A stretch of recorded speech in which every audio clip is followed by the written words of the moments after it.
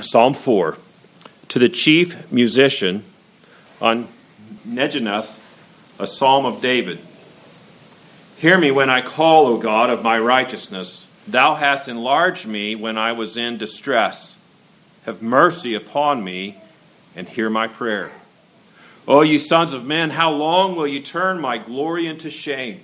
How long will you love vanity and seek after leasing? Selah. But know that the Lord hath set apart him that is godly for himself. The Lord will hear when I call unto him. Stand in awe and sin not. Commune with your own heart upon your bed and be still. Selah. Offer the sacrifices of righteousness and put your trust in the Lord. There may be many that say, who will show us any good? Lord, lift thou up the light of thy countenance upon us.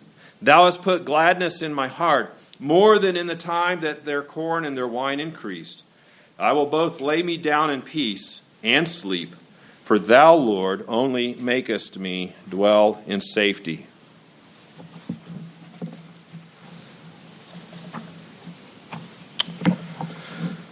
Psalm the 4th.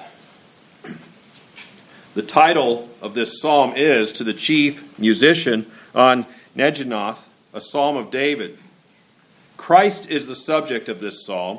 He is the person who is the speaker in it. Here he prayeth to God, in which his address, importunity, and devotion deserve particular notice. Having offered up his request, he addresses his enemies in a very suitable and solemn manner. He asks them several questions. He gives them to know he is above them and all their malicious efforts against him. He would have them therefore stand in awe and not sin so tremendously as to go on rejecting him, the true Messiah. He would have them offer the sacrifice of righteousness and trust in the Lord for salvation. He expressly declareth unto them that all true peace and comfort are to be found alone in God, and concludes in resting in the full assurance of faith on the Lord for himself. This is the subject matter and plan of the psalm. Verse 1, to the chief musician on Neginoth, a psalm of David. Hear me when I call, O God of my righteousness. Thou hast enlarged when I was in distress. Have mercy upon me, or be gracious unto me, so it is in the margin, and hear my prayer. A most suitable introduction to the subject contained in this psalm. I will first aim to explain the title. Above 50 of the psalms have this title, To the Chief Musician, and which has been supposed by many to signify a chief musician, a chief singer, or presenter. So this title before us has been explained, To the Chief Musician, to be sung to stringed instruments. The word Neginoth signifies, as some conceive, a musical instrument which was made use of in the temple service, which was played on by the hand as harps and cymbals were. But the learned Mr. Fenwick has observed, it seems, of no small prejudice to this opinion, that neither the Chaldee paraphrase, the 70, nor any other of the ancient versions appear to have any knowledge of this chief musician. All these versions are said to render it in a different way, as thus, to the end, to the victor, or giver of victory, as for triumph, or for the triumpher. And says the learned Mr. Parkhurst in his Hebrew and English lexicon, page 462, though we might suppose King David to direct his psalm to the chief musician in the temple service, yet can the same supposition be made with regard to the prophet Habakkuk?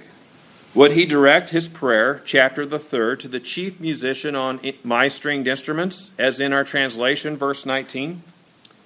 It would seem, therefore, to be a title of Jehovah in Christ, like unto this, and also the strength, the victory, the eternity of Israel will not lie nor repent, for he is not a man that he should repent.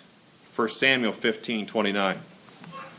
The victory and eternity of Israel seems to be the title of him who not only in his own person overcame all temptations, sufferings, and even death itself, but also giveth his followers the victory, yea, maketh them more than conquerors. See Revelation 3:21, Romans 8:37, 1 Corinthians 15:57. And who, according to the 70 and Vulgate version, is the end or the scope of the law for righteousness to everyone that believeth, as in Romans 10:4. This interpretation is both confirmed by and will illustrate Habakkuk 3:19.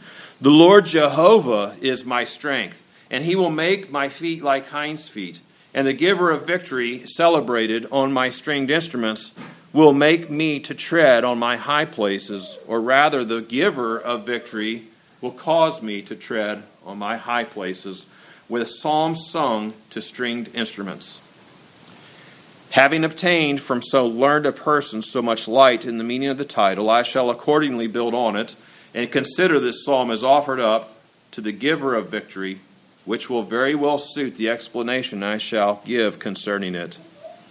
As I view the Lord Jesus Christ here set before his people in his incarnate state, in which he was humbled to the lowest, in which he was a man of sorrows, in which he had a variety of enemies from whom he expected deliverance, which was to come from the giver of all victory, God himself. As man, he had God for his head, God for his father. He sought unto him at all times for help and succor. He poured out his heart before him, and that with strong crying and tears, and the Father heard him always. The person of Christ, the perfection of Christ, the mind of Christ, the immaculate holiness and purity of Christ's humanity, the life of Christ, the knowledge of Christ, the faith of Christ, the prayers of Christ, the obedience of Christ, are most minutely expressed and declared in this and throughout the Psalms.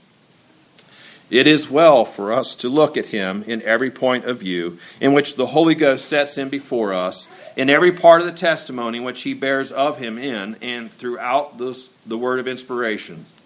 Christ, as the surety of his people, came into the world to fulfill all righteousness for them. He was righteousness in his own person. He lived up to the very perfection of all required by the holy law of God. He had a personal righteousness in which he could plead on his own behalf, as he had also a righteousness in which he could plead on the behalf of all his church and people. He had his access unto God in prayer. He was very important and importunate in his request. He pleads here like himself, like one in great affliction. He calls on God to be heard. He entitles him the God of his righteousness. It was in obedience to his will he became incarnate. He obeyed the law and fulfilled all righteousness in obedience to his Father's will. It was because he has signified what his pleasure was respecting this in his everlasting covenant. Hence our Lord here addresses him as the God of his righteousness and demands attention on account of it. He also acknowledges what had been done for him. God had enlarged him when he was in distress. This, therefore, he improves to an argument for present favor to be showed to him, for present mercy to be granted him, for a present answer to be given unto his prayer. Christ's holy mind was in continual act and exercise. It had every thought in it properly and most regularly engaged. He was always believing, always praying, always obeying. He was always engaged in the work of the Lord. He was all devotion. His prayers were suited to his case. They were always for what he stood in need of. They were all founded on covenant engagements. They were quite equal to the promises given him as mediator. They were always uttered and offered up on those pleas which could not but prevail. It would be well for us to consider all this. It is to the intent we may that Christ is so set forth in the Word. We, in our being confirmed to Christ, and by those ordinances of persecution and sufferings which sometimes befall us for his name's sake, can only be supported by views of our Lord's going before us as our Savior and forerunner, looking to God as his covenant God, calling on him in prayer for succor and relief, as we must look to him and call on him for help in our every time of trouble. His person is the ground of our plea at the throne of grace.